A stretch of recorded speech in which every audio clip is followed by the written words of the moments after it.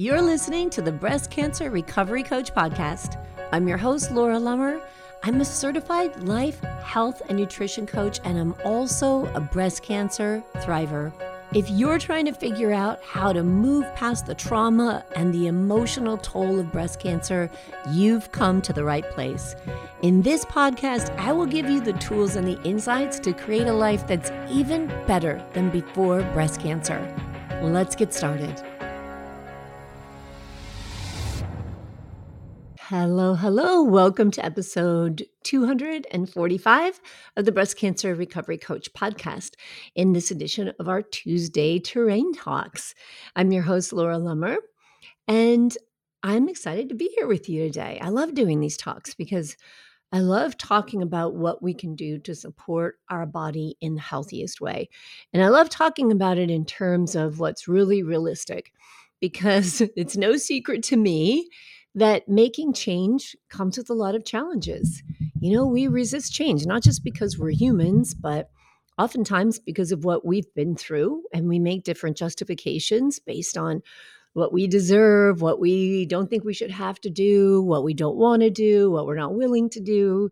And all of that is okay. It's all a part of the process of figuring out what it is that we're open to and the changes that we're ready to make one step at a time in our lives.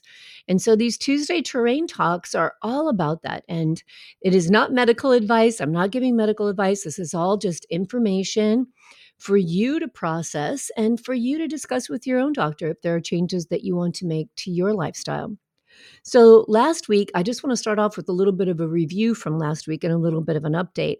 Last week, I talked a lot about how you can start with the lowest hanging fruit, meaning making very small changes to your diet in order to clean it up, meaning choosing organic foods as often as possible, and how you can work within your existing grocery budget to make those changes.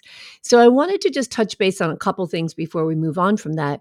One is a couple of my clients have brought up with me over this past week after hearing the podcast about the Clean 15 and the Dirty Dozen. These are two lists that you may be aware of already. They are compiled every year and they're updated by the Environmental Working Group, EWG.org.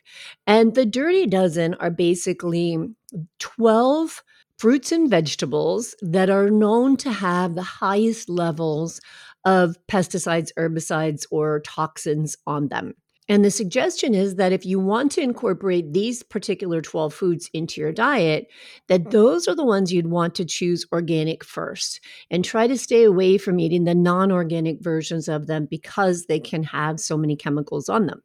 And then the Clean 15 is kind of the opposite of that. The Clean 15 are 15 produce items, fruits and vegetables, that if you were going to choose things that were not organic, these are considered by the Environmental Working Group to be the safest choices, that they absorb either the fewest amount of chemicals or that in order to grow them, they don't need as many chemicals as the ones that are in the Dirty Dozen, because some plants are just more susceptible to fungus and to insects, and so they do get more pesticides sprayed on them.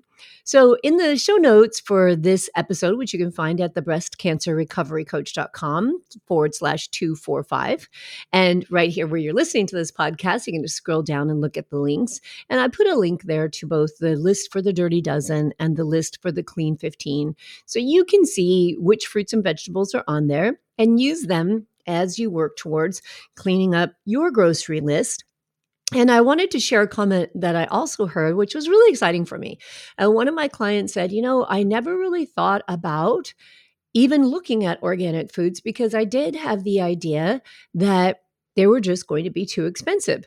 And she said after hearing that podcast, she looked and found that for her to purchase organic bananas would only be 12 cents more than that same purchase for the non-organic bananas. So it was really within her budget and she was able to do it, which spiked some curiosity for her. And she says, and I'll continue to look and compare prices with other items. So that's pretty exciting. When we open ourselves to curiosity, you never know what you're going to find. All right. So I love that. Keeping an open mind and having some guidance and remembering that anything we talk about on the Terrain Talks, and especially what we're going to talk about today, is not to be meant as fear mongering of any kind.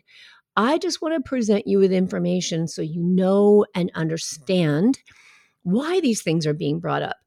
Oftentimes in my experience after having cancer and going through how do I clean up the toxic burden in my life and what foods are the better foods for me, a lot of times you'll hear people talk about things and they just say, oh, that's bad. That's really bad. Oh, you shouldn't do that. And that's good. You should do that. And there's nothing wrong with that, but I want to know why. I'm curious. I have a question. Well, why are you saying that's bad? What does it mean? Why is it bad? Why would it be bad for me? And so in this episode, I hope to clear up a little bit of that and give a little more clarity to when we're starting and we're taking these first steps and we're considering what's in our diet and what's in our life, that to understand why making small changes might be important to you, I think helps us a little bit along the way. The judgments of that's good and that's bad, in my opinion, it's just, there are some things that we know are dangerous, but I think it's important to know why and to just accept that judgment without more information. It doesn't work for me, and I'm sure it doesn't work for a lot of you.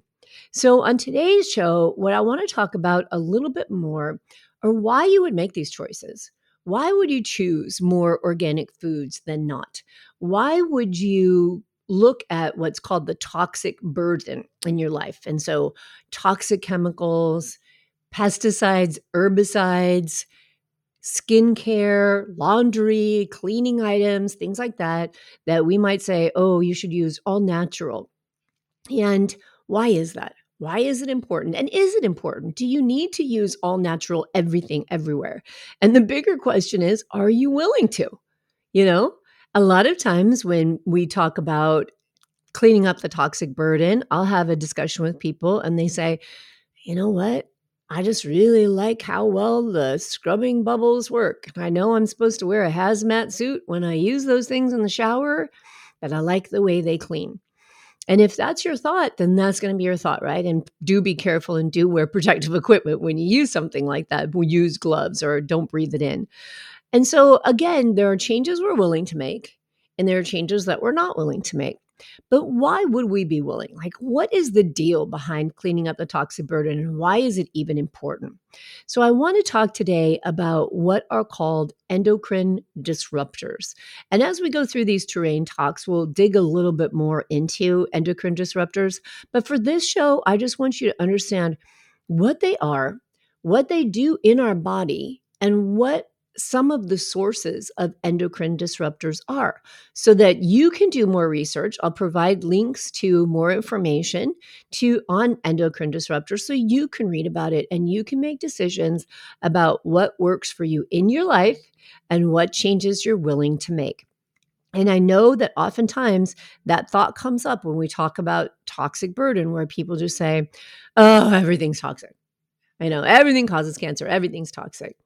And on some level, that's not far from the truth. There's a lot of toxic things in our environment. And that's why we know that the majority of cancers are attributable to environmental and metabolic causes, right? And the environment affects our metabolism.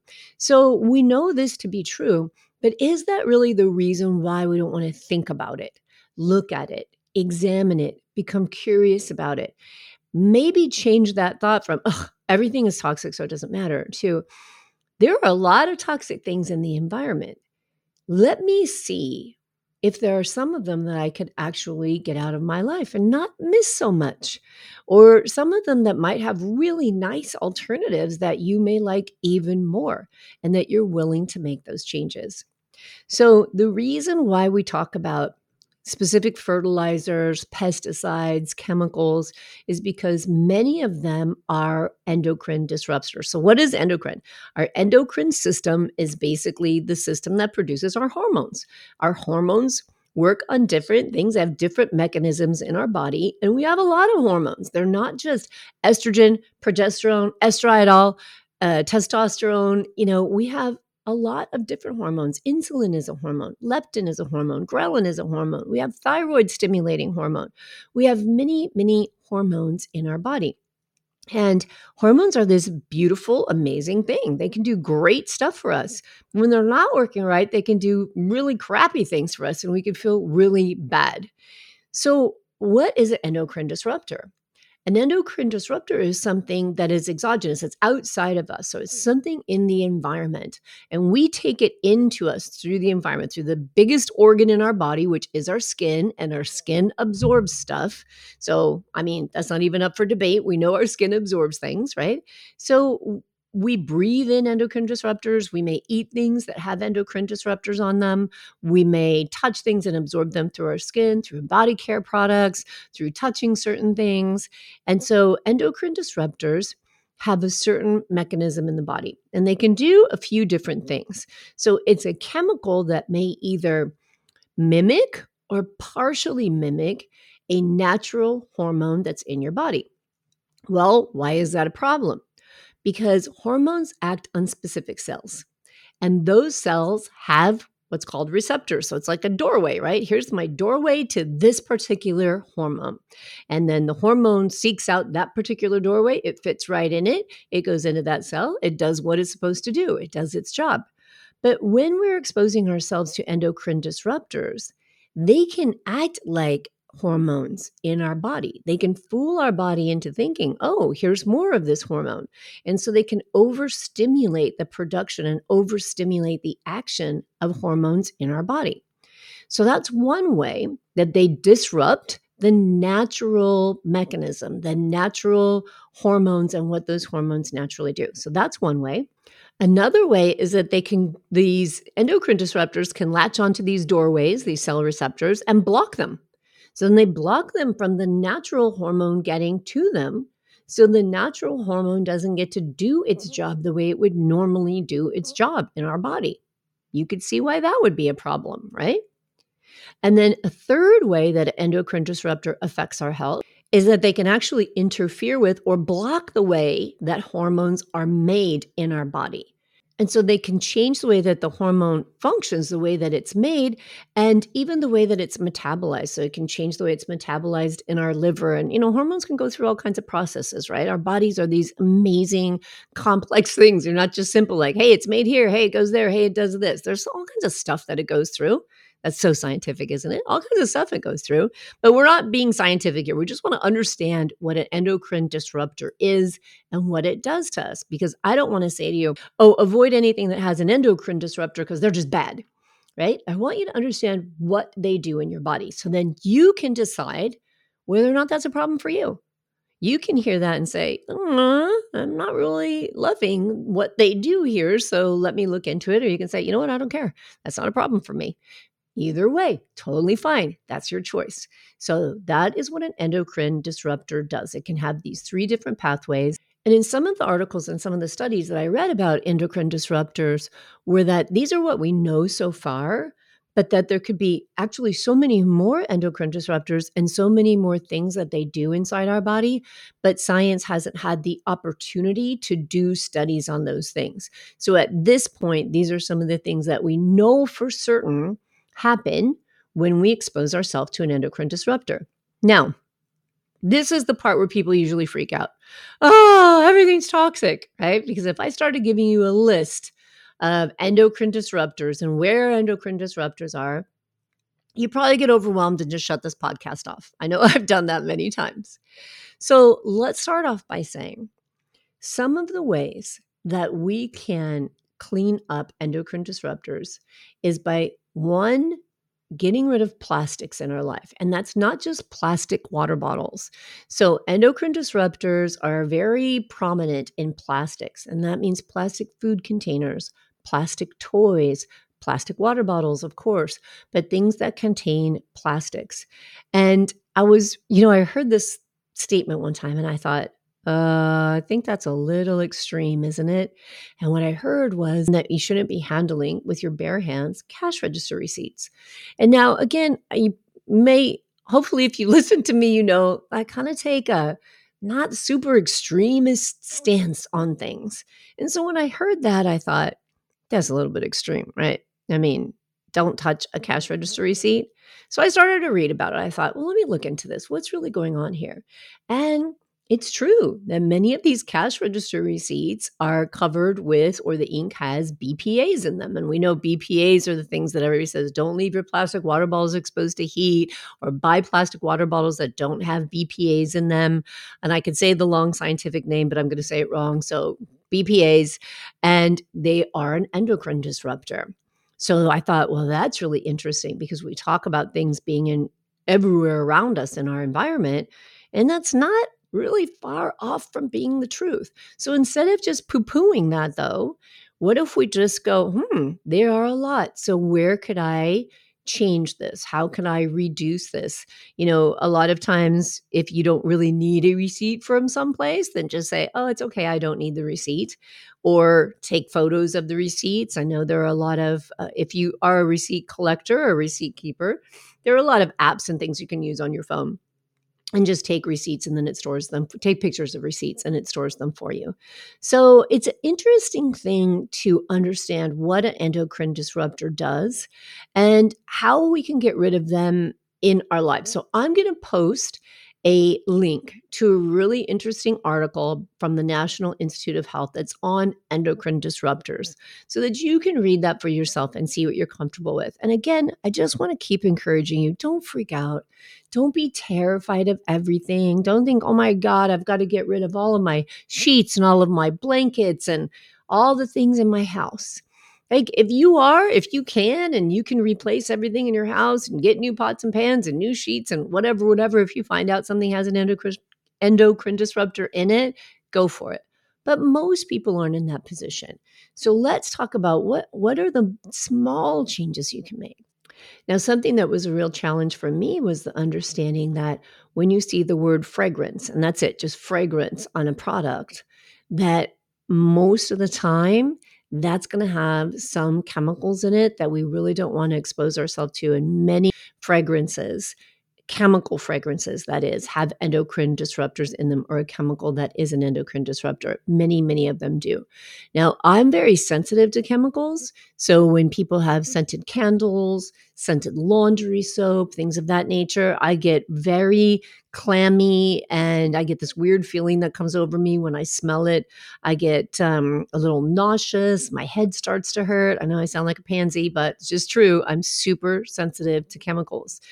But I also love fragrance. I love the smell of certain perfumes, and I love scented candles. And so it was a work in progress for me to say, I got to get these things out of my house. And the more I was exposed to them, the worse I felt around them. So that made it easier. And of course, then I just explored essential oils and essential oil scented candles. And then I learned to love those more and bring those into my home where they're safer and they didn't make me feel sick. But I think that's another piece of the low-hanging fruit. We can look at things that have fragrance added to them and know that if fragrance is added to them and you can get that out of your environment, that's one really big way you can lower your toxic burden. So how do you know if something is toxic, and how much do you have to think about this? And do you have to look at every single thing? And there's a couple of different, I have a little bit of different perspective on that. So when it comes to food, people may ask, well, what am I supposed to do? Read every label? And I say, yes. I read every label because it's very important to me to understand what I'm putting in my body. So for me, I think when you have that thought, what am I supposed to do? Read everything? Look at everything? I guess I would say, can you get a little curious about that thought and ask yourself, why not? Why is that a problem to scan something and look at it and see whether or not this is something that might have more chemicals in it, or expose yourself to endocrine disruptors when you don't need to or want to? Now, how do you know? Well, there are some very easy ways to find out. And I want to give you both sides to this story too. So there's the EWG, which is the Environmental Working Group. They have a website and they have a very easy to use app. And you can scan barcodes on makeup, on cleaning products, on laundry soap, on all kind of things. You can scan products and the EWG will bring up a rating and tell you, hey, this is considered safe or this is considered toxic. And they're scored kind of like a report card from A to F.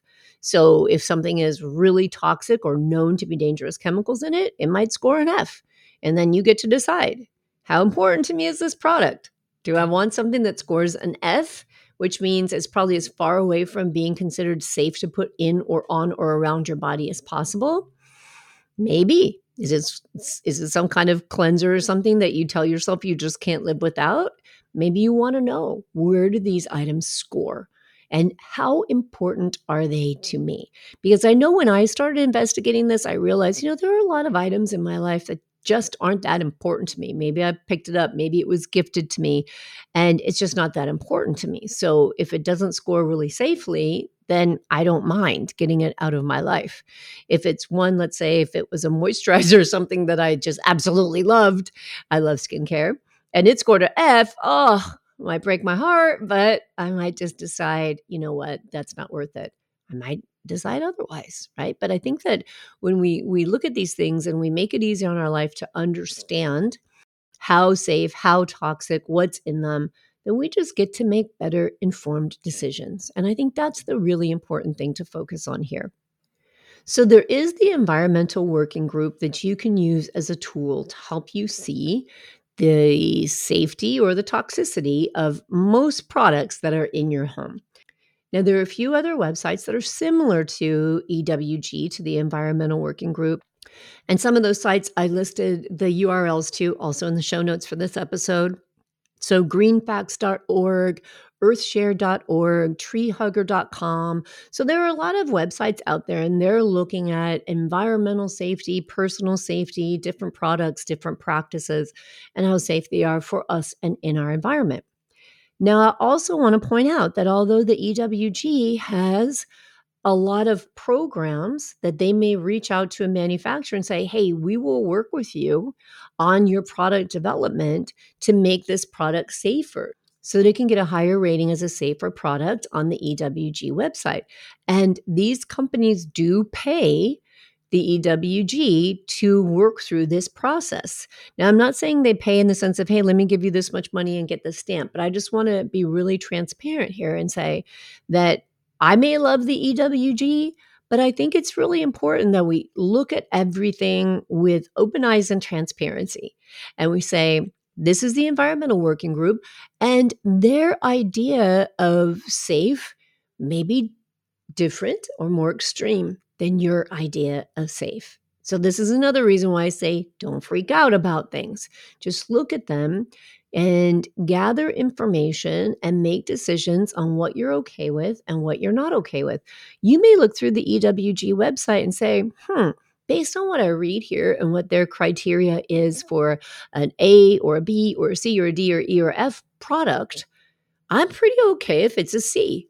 Not too bad. I'm okay if my product is a C. Maybe you want all your products to be an A.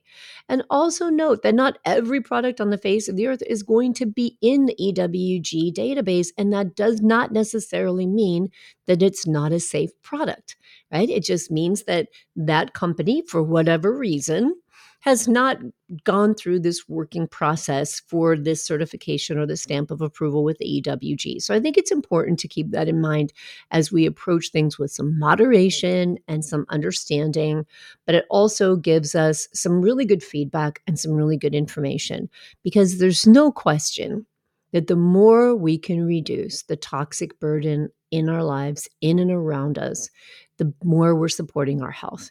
These things do get into our bodies, as I said, through food, through water, through breathing, through touching, through taking baths, through taking showers, through our drinking water, which you'll hear more about the drinking water on our show next week, and ways that you can look into and affordable ways that you can make sure that you're filtering and getting nice, clean drinking water. It's funny because I noticed that on the podcast last week, I had said something about eating food as organically as possible and drinking clean, clear water. And I thought, okay, well, I mean, seriously, who doesn't drink clear water? Like, I don't think most of us drink muddy water.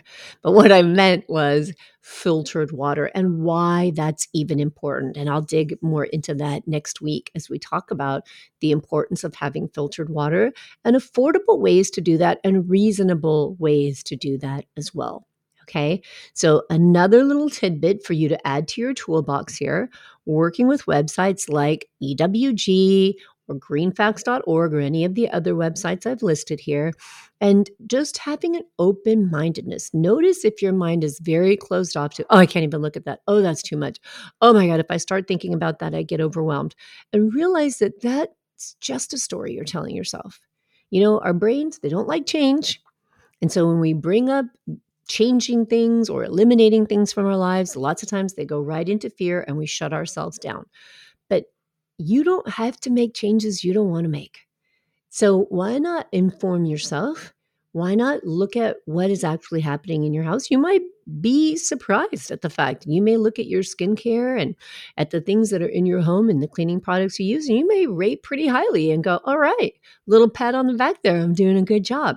So let's look at the thoughts we have around it and be open to being curious and to be making small changes a little bit at a time to clean up our environment, clean up our toxic exposures, and support our best metabolic health. All right, I'll talk to you again on Friday. And if you have any questions or comments about the show, come and find my free Facebook group, the Breast Cancer Recovery Group on Facebook, and let's talk about toxic exposures. Find me on Facebook as Laura Lummer, the Breast Cancer Recovery Coach, or you can DM me on Instagram, the Breast Cancer Recovery Coach. All right, and I will talk to you very soon. Take care. You've put your courage to the test, laid all your doubts to rest. Your mind is clearer than before, your heart is full and wanting more, your future's at the door. Give it all you got, no hesitating, you've been waiting all your life. This is your moment.